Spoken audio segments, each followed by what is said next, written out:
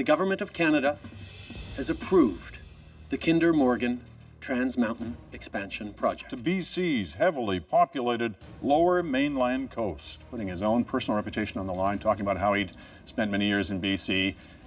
If this blows up in his face, it'll be very damaging. I told him it's a house of cards that's ready to fall and that we're going to do what it takes to stop it. For any politician, it reads like a huge storm in the making. I personally am prepared to go to jail to stop Kinder Morgan, and I'm not the only one. And let's make sure that this pipeline does not go through.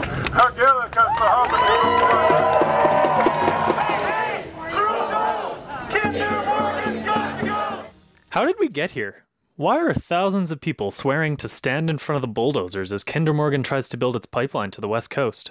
Who's responsible for this mess? Over the coming weeks and months, Wilderness Committee will dig into those questions in our new podcast, Line in the Sand. We'll bring you stories from the front lines of the fight against Kinder Morgan's pipeline. If you're just tuning in, a quick recap. Kinder Morgan's pipeline would bring heavy oil from the Alberta tar sands across the mountains to Metro Vancouver.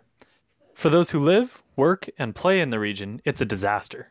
Whether it's because of the risk of a catastrophic oil spill, violations of the rights of Indigenous peoples, or shoveling more fossil fuel on a climate crisis that's already costing lives, the West Coast has said no way. Now, British Columbia's new government has promised to do everything it can to stop the pipeline, and First Nations are in court to defend their right to say no.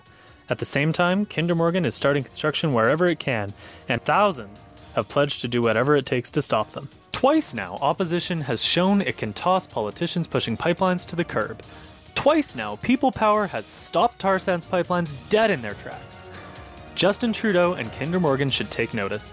In a world facing ecological crisis, this is our line in the sand.